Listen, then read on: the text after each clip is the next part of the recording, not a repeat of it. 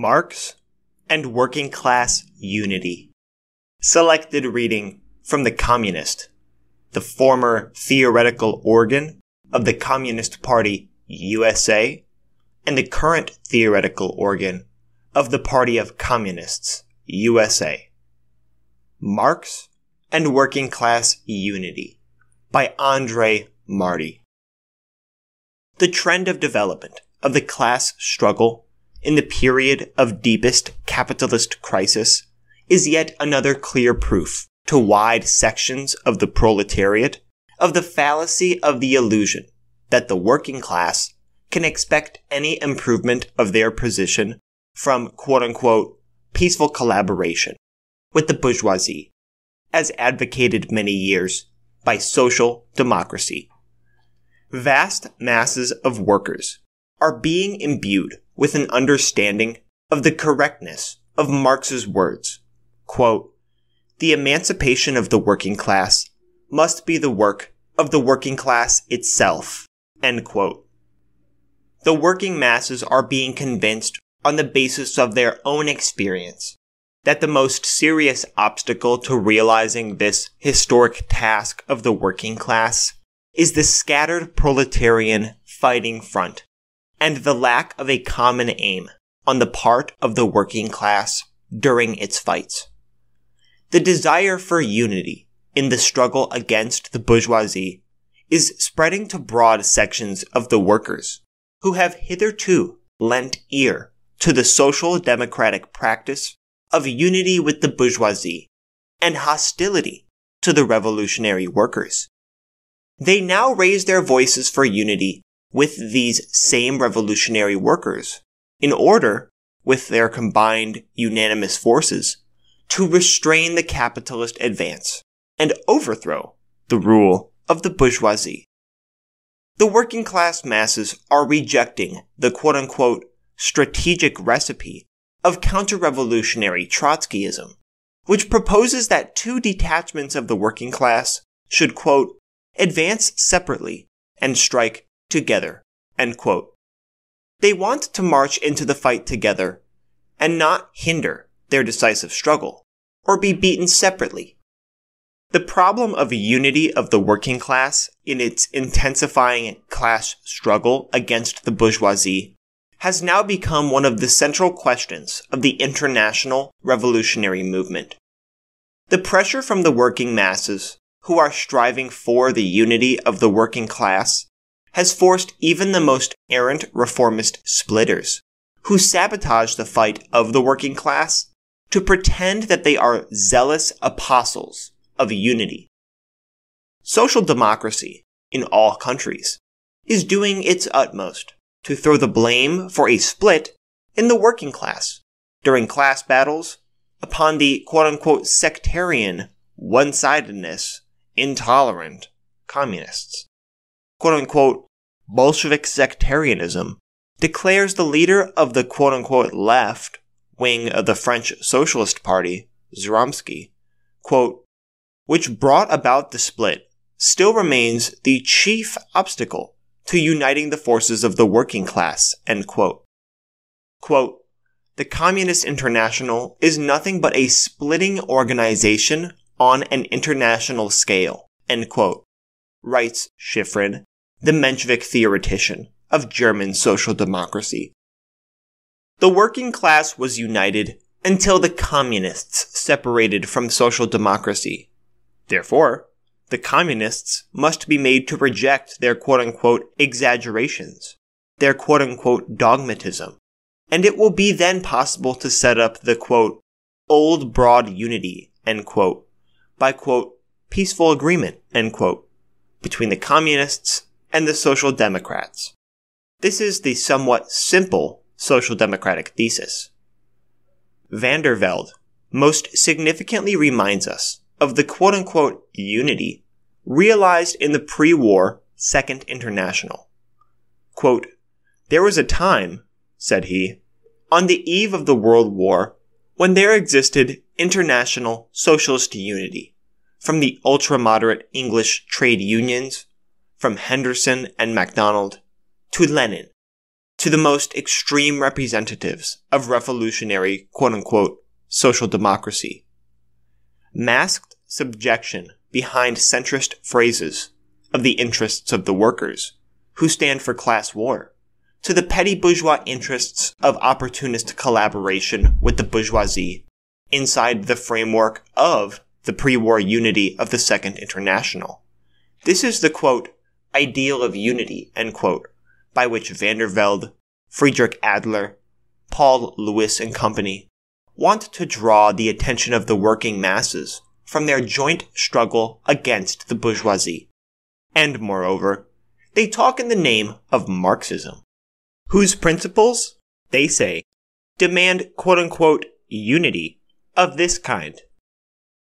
Paul Lewis, the leader of the Proletarian Unity Party, the bourgeois-fattened group of communist renegades, demands, for example, quote, unity obtained in the light of Marxist principles, end quote, and interprets this to mean unprincipled amalgamation and unity of the communists with the social democrats by way of diplomatic negotiations round a green baize table and the rejection of the united front struggle of the working masses against the bourgeoisie. But is this the true road to the unity of the working class, as taught by the founders of scientific socialism, Marx and Engels, the first mighty leaders and organizers of the socialist working class movement? In the history of the international working class movement, the communists of the Third International were not the first to be accused of a quote-unquote splitting mania, of quote-unquote fanaticism, of a quote craving for power, end quote, and intolerance towards other quote-unquote also socialist tendencies. They share this fate with Marx and Engels. The Proudhonists and Bakuninists, the opportunists in the ranks of German social democracy, and the possibilists in France, untiringly accused the gifted leaders of the Communist League and the International, both during their lifetime and after their death, of the very same sins. And Marx and Engels' intolerance towards them was regarded as violation of the unity of the working class. All the efforts of social democracy to depict Marx and Engels as the founders of the fetishism of unprincipled unity, of the kind to be found in the Second International of the pre-war period, came to grief against hard historical facts. Not the Bolsheviks and the Third International, but the Second International, long before the World War, flung all the traditions of Marx's leadership of the First International on the question of unity, and all the direct and unambiguous reminders of Marx and Engels on this question, into the dustbin. Marx and Engels were sterling fighters for working class unity. During the entire course of their lives, they waged a ruthless struggle, crowned with splendid results, against everything that was a hindrance to working class unity in the class struggle of the proletariat. They untiringly fought against bourgeois and petty bourgeois influences, which restrained the working class from the class struggle, and the corporate and national limitations of those who, confused in their own narrow class interests and national prejudices, could not perceive the general class interests of the international proletariat, the sect which was for, quote-unquote, reviving peace, which counterpoised their recipes promising bliss to the mass movement of the workers. For the struggle against capitalist rule and the influence of the democratic petty bourgeoisie upon the proletariat, in order to overcome sectarian and national limitations, they created the International Working Men's Association, the first organization of international revolutionary working class unity.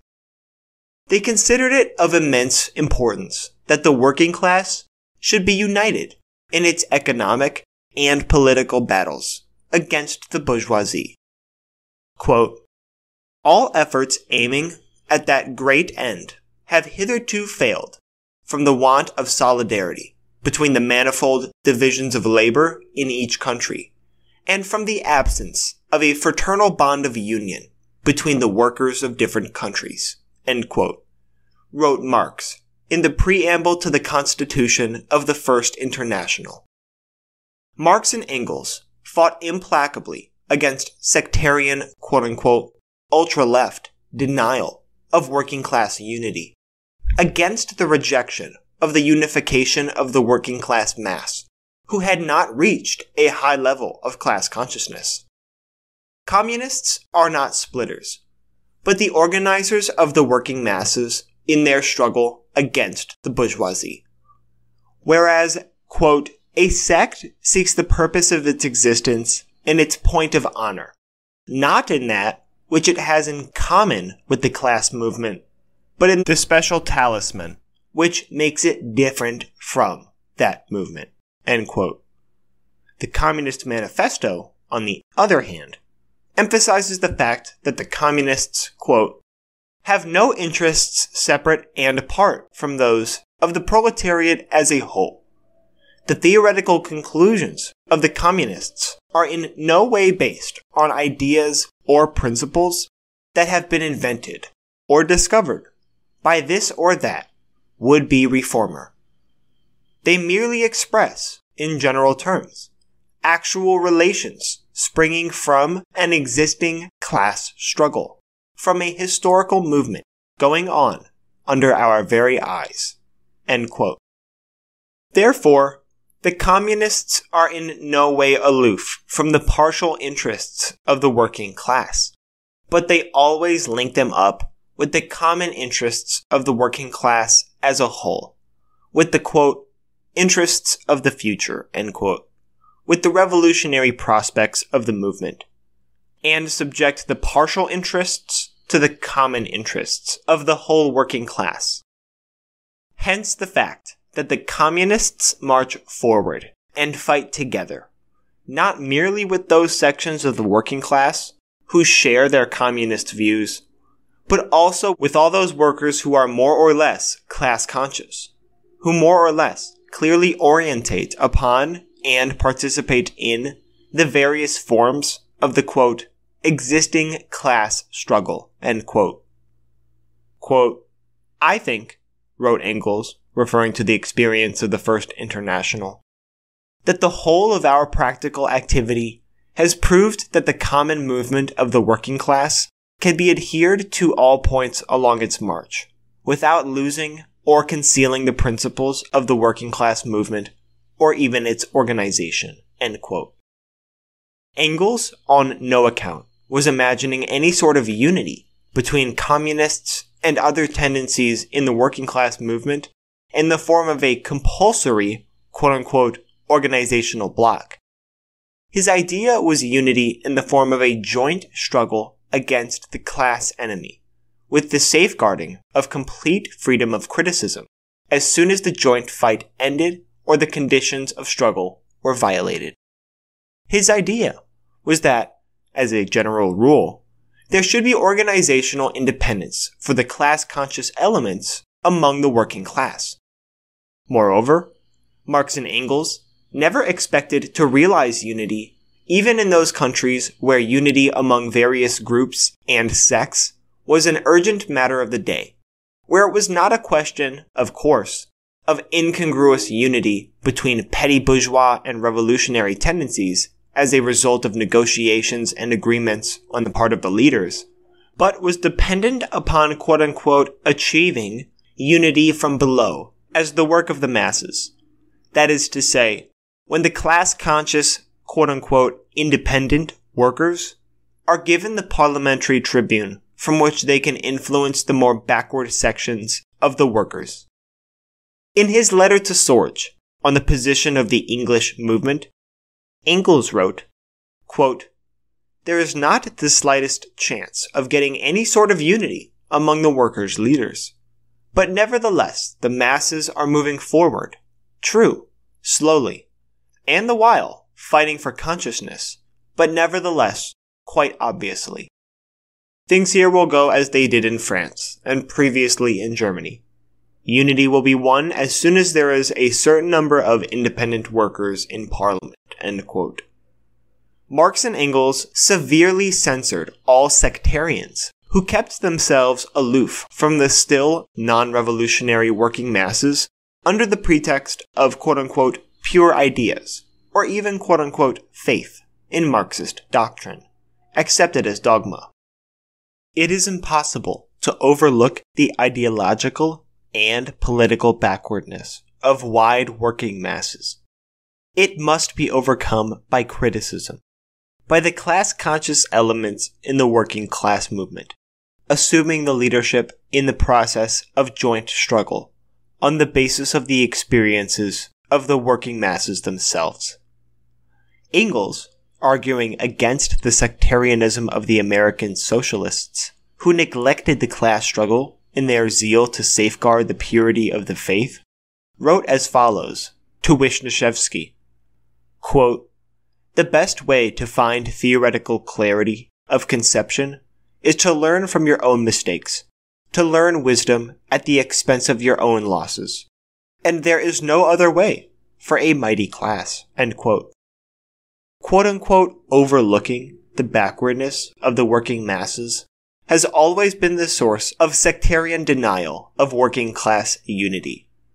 It was so not only during Marx's time.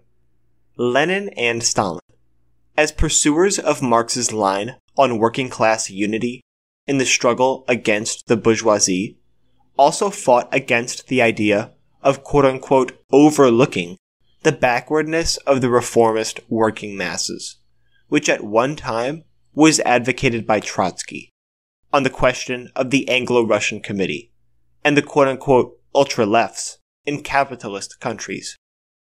However, Marx and Engels were also valiant fighters against proletarian unity with the petty bourgeoisie.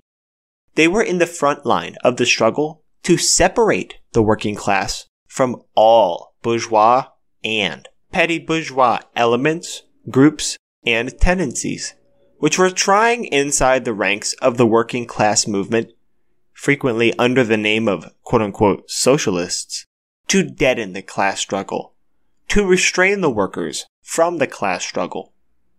Marx and Engels, interpreting working class unity to mean unity in the working class against the bourgeoisie, never refused to enter into an energetic struggle against all varieties of opportunism, of those who carried the influence of the bourgeoisie and petty bourgeoisie into the movement of the working masses on the pretext of maintaining quote-unquote unity. The proletariat is not isolated from the remaining classes of bourgeois society. The bourgeoisie has at its command innumerable means of influencing separate sections of the working class and individual groups in the working class movement. Bourgeois and petty bourgeois influence, inherent in the very essence of bourgeois society, is the greatest obstacle to working class unity in the struggle for its genuine class interests. Consequently, Marx and Engels waged determined warfare during their whole lives to root out the agents of the bourgeoisie from the ranks of the working class movement, to isolate petty bourgeois tendencies from the working class masses. Quote, "In a petty bourgeois country like Germany," wrote Marx and Engels in 1879 to the German social democratic leaders, "these bourgeois and petty bourgeois ideas are certainly justified, but only outside the working class party. If these people want to form a social democratic, petty bourgeois party, they have a perfect right to do so. Then we can negotiate with them to form a bloc, etc., under certain conditions. But inside the working class party, they are a foreign element. The break with them is only a matter of time." End quote. Thus, in their epoch, when the petty bourgeoisie still played a much more independent role than during the epoch of imperialism, Marx and Engels considered it possible to negotiate with petty bourgeois tendencies on the question of the fight against the common enemy, but they categorically protested against, quote-unquote, organized unity with petty bourgeois socialists. On the other hand, when deciding upon tactics, they always took the degree of maturity of the masses who had come into the movement into consideration, and never refused to fight against opportunist leaders, for they considered that to isolate them was the first step necessary in raising the class consciousness of the masses to a higher plane. Engels, writing to Bernstein on November 11th, 1884, in connection with the spread of mass social democratic influence in the backward parts of Germany, said, quote, "We cannot bring the masses over to our side if they do not gradually develop. Frankfurt, München, Königsberg cannot become proletarian centers like Saxony, Berlin, and the coal mining districts. Petty bourgeois elements among the leaders will for a time find among the masses here just the background they have lacked up to now. That which for some has been so far a reactionary tendency may now be produced here, on a local scale, as an essential feature of progressive development. This would require a change in tactics, so that the masses would be led forward, and the worst leaders prevented from coming to the top." End quote.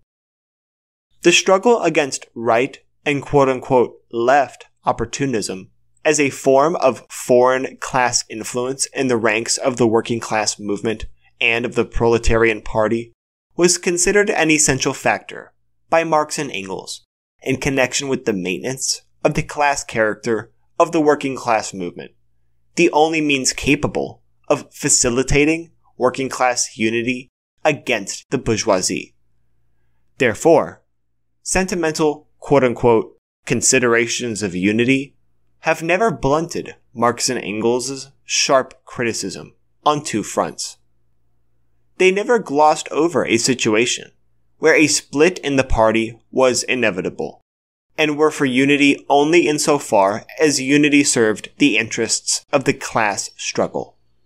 They never made a fetish of unity, and a large part of the fight during their lifetime was fought to separate the working class movement from other tendencies, was against the bourgeois and petty bourgeois, right opportunist and sectarian policies, which in one form or another had become an obstacle to the joint struggle of the working class against the bourgeoisie.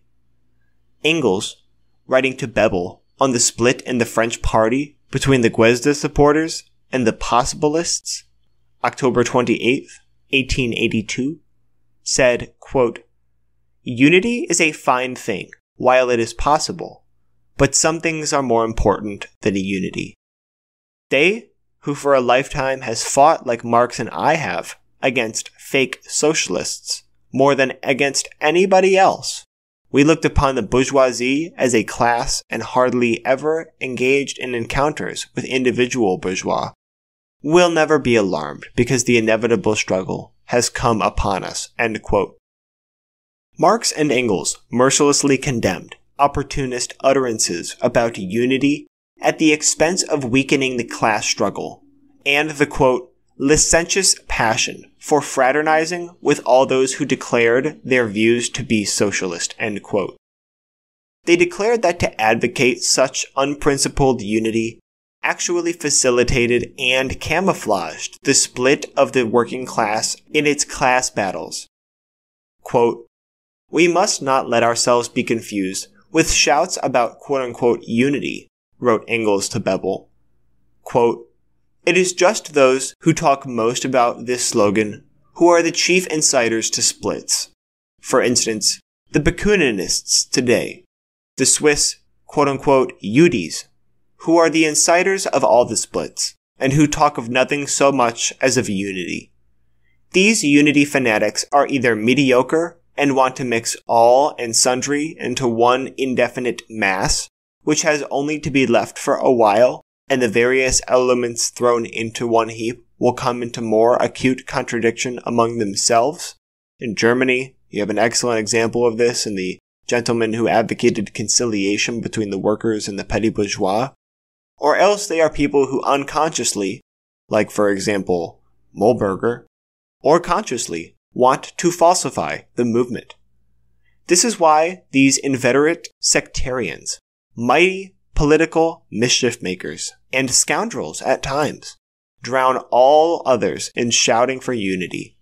We have never had so much unpleasantness and trouble with anyone in our whole lives as with these noisy advocators of unity." End quote. Marx and Engels interpreted it as an essential dialectical process that the working class should be extensively united for class struggle, and should break determinedly with all elements representing the bourgeois and petty bourgeois influences, all the internal enemies of the working class movement. Unity against the bourgeoisie is impossible without separation from those tendencies which had become an obstacle in the process of development of the working class movement, had become enemies of the class struggle. In his letters, Engels more than once mentioned the dialectics of unity and splits.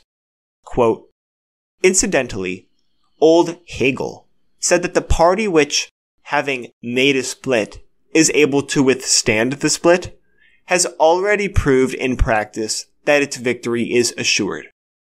The movement of the proletariat inevitably progresses through different stages of development. At each stage, people are left behind who can go no further. Apparently," wrote Engels in another letter, "every working class party in the large countries can develop only through internal struggles, as the dialectic laws of development dictate. The German party became what it is in the fight of the Eisenachers and Lassallians, in which the actual fight itself played the most important role. Unity became possible only when the band of lumpen proletarians, who had been moderately educated by Lassalle as his weapons, had concluded their work." End quote. Bourgeois and petty bourgeois tendencies, quote-unquote, conclude their work, that is to say, become isolated from the masses in the process of class struggle. And this goes forward more quickly, the greater the mass of workers taking part in the struggle, and the more the masses free themselves from the influence of these tendencies on the basis of their own experience. Thus, the united front becomes the necessary factor in realizing the exodus of the working masses from groups who have already played their part in the ranks of the working class movement, and becomes the starting point for working class unity on a higher plane. Only from the viewpoint of this dialectic conception of working class unity is it possible to understand the concrete position taken up by Marx and Engels on the question of unity and splits in the working class movement of our time. The First International is a brilliant example of this. The International Workingmen's Association set itself the task of uniting the scattered proletarian groups and sects for joint struggle and joint action. And in the fire of this struggle, sectarianism was overcome. The petty bourgeois leaders of the sects were isolated, and the working class was raised to a higher level of class unity. To achieve this end, Marx limited the practical tasks of the International to, quote, points upon which the workers could directly agree and act jointly, end quote. However, when the Bakuninist tendency became strong, and together with conditions created in the European working class movement after the fall of the Paris Commune, threatened to convert the First International under Bakuninist leadership into an obstacle to further class struggle. However, when the Bakuninist tendency became strong, and together with conditions created in the European working class movement after the fall of the Paris Commune, threatened to convert the First International under Bakuninist leadership into an obstacle to further class struggle, Marx unwaveringly preferred that the First International should retain its undivided proletarian character, even at the price of temporary ruin, rather than have unprincipled unity inside the International. On this subject, Engels writes as follows, quote, "All kinds of good-for-nothings have attached themselves to the International. The sectarians already there have become bold and abused their affiliation to the International, hoping that they would be allowed to commit enormous follies and low tricks. We would not stand this. Knowing full well that the bubble must burst some time or another, we tried not to let the catastrophe drag on, but to bring the International out of it pure and untainted. At The Hague, the bubble burst. Now, the sectarian mischief makers are advocating conciliation and shout aloud that we are intactable, that we are dictators. Yet if at The Hague we had behaved compromisingly, if we had glossed over the maturing split, what would the consequences have been? The sectarians, that is to say, the Bakuninists, would have had additional time at their disposal to commit even greater follies and do even greater mischief in the name of the International. The workers of the most advanced countries would have turned away in disgust. The bubble would not have burst, but would have gradually contracted, as though pricked with a pin, and the coming Congress, that at which the crisis should have come, would have been converted into the meanest, most scandalous brawl, since the whole principle had been sacrificed already at The Hague. Then would the International indeed have been ruined by quote-unquote unity, end quote. After the downfall of the First International, Marx and Engels continued their energetic struggle both against the sectarian aversions of the socialists to the non-socialist working masses, and the, quote, cries on behalf of unity at any price, end quote, with petty bourgeois tendencies. In England and in the United States, where the proletariat still had no independent communist party, where the bourgeoisie held considerable political and ideological influence over the working class, Marx and Engels fought first and foremost against sectarianism and for unity between various sects and workers' groups inside one political party, independent of the bourgeoisie. In Germany and in France, where there already existed more or less Marxist independent parties, Marx and Engels considered petty bourgeois tendencies in the working class movement and unprincipled unity with quote-unquote socialist representatives of bourgeois and petty bourgeois interests the chief danger. They consequently warned German social democracy primarily against, quote, glossing over contradictions by dissolving them in phrases, end quote, and against the consequences of uniting with opportunist, petty bourgeois tendencies. In 1875, Marx and Engels warned the leaders of the Eisenach Party against uniting with the Lassallians. When unity was, nevertheless, attained at the price of unprincipled concessions on the part of the Eisenachers, Marx and Engels assumed a hostile attitude toward them. Quote, "We know how the actual fact of working class unity is satisfying," wrote Marx in his famous letter to Brack, "but he is mistaken who believes that this momentary success is not bought at too high a price." End quote. 4 years later, the open activities of the opportunist Heckberg-Bernstein-Schramm group forced Marx and Engels to sharply raise the question of separating from these petty bourgeois tendencies. From that time onward, Engels constantly reminded the German social democratic leaders of the need to prepare for the inevitable break with the petty bourgeois wing of the party. Quote, "As soon as we have sufficient elbow room again in Germany," wrote Engels to Sorge in 1885, "there will be a split, and this will be to our advantage.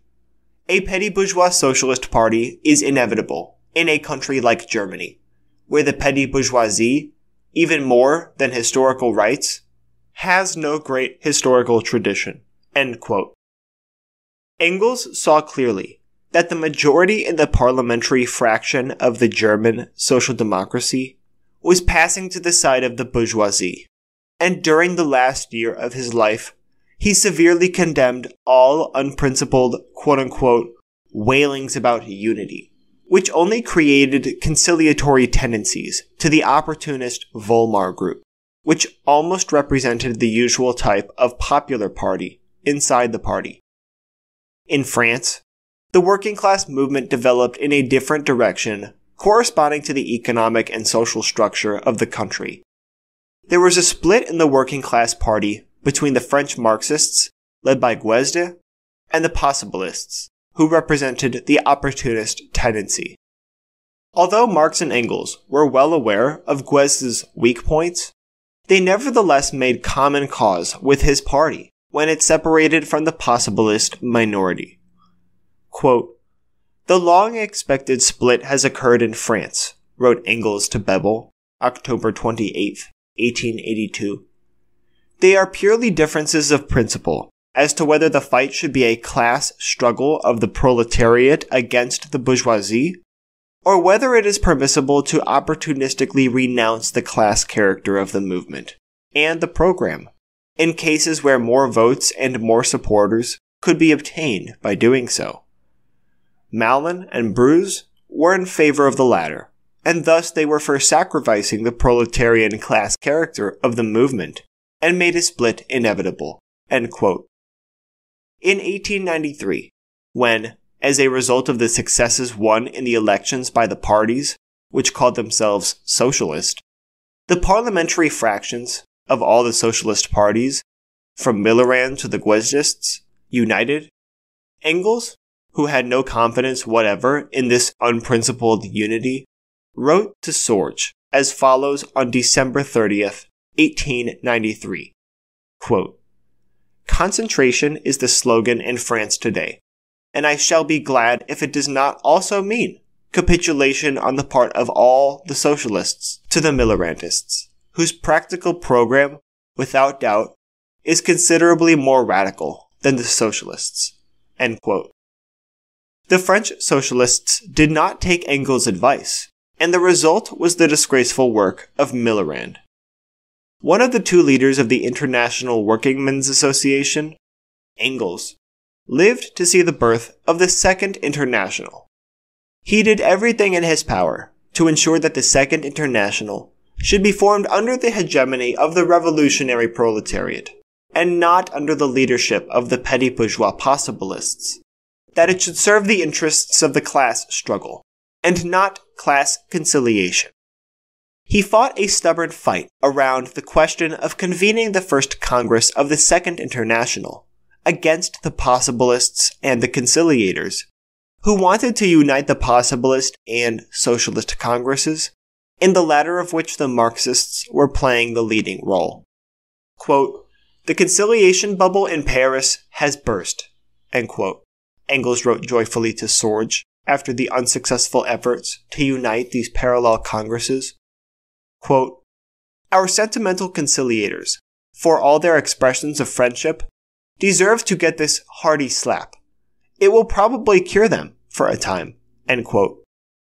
However, Engels fought with the same energy for separation between the Second International and the anarchists, and welcomed the decision of the Brussels Congress of the Second International, which excluded them, just as he had spoken in favor of a break with the German anarchist group headed by Most, and later in favor of the quote-unquote youth group separating from the working class party. The fight on two fronts inside the working class movement, which was untiringly waged by Marx and Engels, proves that it is one of the most important factors of struggle against the bourgeoisie. However, after Engels' death, the Second International entirely rejected Marx's viewpoint on the need for separating the working class from petty bourgeois elements and bourgeois agents. The unity which existed for the 15 years before the imperialist war till 1914 inside the International, and which is so much praised today by Vandervelde and others, was built upon an absolute denial of Marx's principle of class unity, built upon a fetishism of unity, independent of whether or not unity serves the interests of the proletarian class struggle or not. This unity was not unity of the working masses for the struggle against the bourgeoisie, but it, quote, subjected the interests of the proletariat to those of the petty bourgeoisie inside one party, end quote. The centrists who united with the revisionists, ministerialists, and liquidators under the slogan of unconditional unity of the working class movement were actually pursuing a policy of subjecting proletarian interests to the interests of the petty bourgeoisie. The contradictions were glossed over, and unity was false. The Bolsheviks alone fought determinedly and consistently in the spirit of Marx and Engels, both in Russia and in the International, to break this false unity, to break the block between proletarian and petty bourgeois interests, and to separate the working class from reformists and centrists. The unprincipled unity of the pre-war International, so valuable a weapon to Messrs. Vandervelde and Friedrich Adler, led to the quote-unquote class peace of August 4th, to the paralyzing and breakdown of working class resistance to the world imperialist war, to a split in the working class in the post-war period, in the Central and the Western European proletariat. The pre-war Second International was ruined by unity. Marx's, quote, policy of a split, end quote, the consistent struggle of the Bolsheviks on two fronts, on the contrary, led to the realization, quote, from below, end quote, of practical unity among the decisive sections of the proletariat in Russia, in their struggle against Tsarism and the bourgeoisie. It led to the conquest of power by the proletariat. Following the road indicated by Marx towards working class unity by means of splits, the Bolsheviks realized unity. Under enormous pressure from the socialist workers who are striving for a united front of struggle side by side with the communists, a new maneuver of considerable dimensions is being adopted. The Social Democrats are now proposing to cease the quote-unquote old quarrels, to forget the past and establish unity between the, quote, two working class parties, end quote. But at the same time, they are sabotaging the united front of working class struggle, which is already approaching. The agreement between the Communists and Social Democrats of Hungary in March 1919, and their unity on the platform of all power to the Soviets, despite the quote-unquote organic unity, in spite of the common platform, did not prevent the Hungarian Social Democrats from disorganizing the Hungarian Soviet Republic from inside and smashing the power of the Hungarian proletariat. And in 1922, social democracy used the Conference of the Three Internationals to adopt counter-revolutionary, extortionary maneuvers to the Soviet Union, and for the purpose of new maneuvers calculated to split the struggle of the international proletariat. But only a few weeks ago, the German Social Democratic Party proposed that unity be realized, and at the same time, in the very same appeal, it rejected the proposal of the Communists concerning joint action in conducting a general strike against Hitler, and called upon the workers to quote-unquote maintain order, and not to open fire quote-unquote prematurely, thus clearing the way for the fascists. Social democracy consistently subjects all quote-unquote organic unity of the working class movement and all quote-unquote joint positions occupied by workers' organizations to the cause of deceiving the working class and treacherously handing it over to the bourgeoisie. It wants to restore unhindered subjection of proletarian interests to bourgeois interests under the banner of unity. It wants to lead the proletariat to a new form of quote-unquote class peace. It wants once to paralyze the impending decisive proletarian struggle. The Communist International advocates working class unity in the struggle against the bourgeoisie. The communists of the Third International, like the communists at the time of the Communist Manifesto, quote, have no interests separate and apart from those of the proletariat as a whole, end quote. And their policy does not lead to, quote, splitting the working class, end quote. They certainly are, quote unquote, one-sided as regards the proletarian revolution and on behalf of proletarian dictatorship. But this is the only road indicated by Marx to the emancipation of the working class as a whole by the working class. They certainly are, quote unquote, fanatically in solidarity with the interests of the first proletarian state in the world. However, the fate of the Soviet Union, the stable fortress of socialism, is insolubly linked up with the interests of the proletariat of all lands. They certainly violated the quote-unquote class peace advocated by the bourgeoisie and its social democratic agents. They certainly failed to safeguard quote-unquote unity with the NOSC detachments. They certainly make sharp breaks with traitors to the interests of the working class.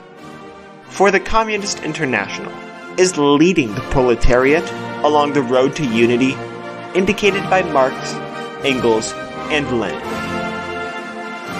Thank you for listening to this reading from the People's School for Marxist-Leninist Studies. Support us at newoutlookpublishers.net, join us on Discord, follow us on Twitter, and visit peopleschool.org to sign up for free classes.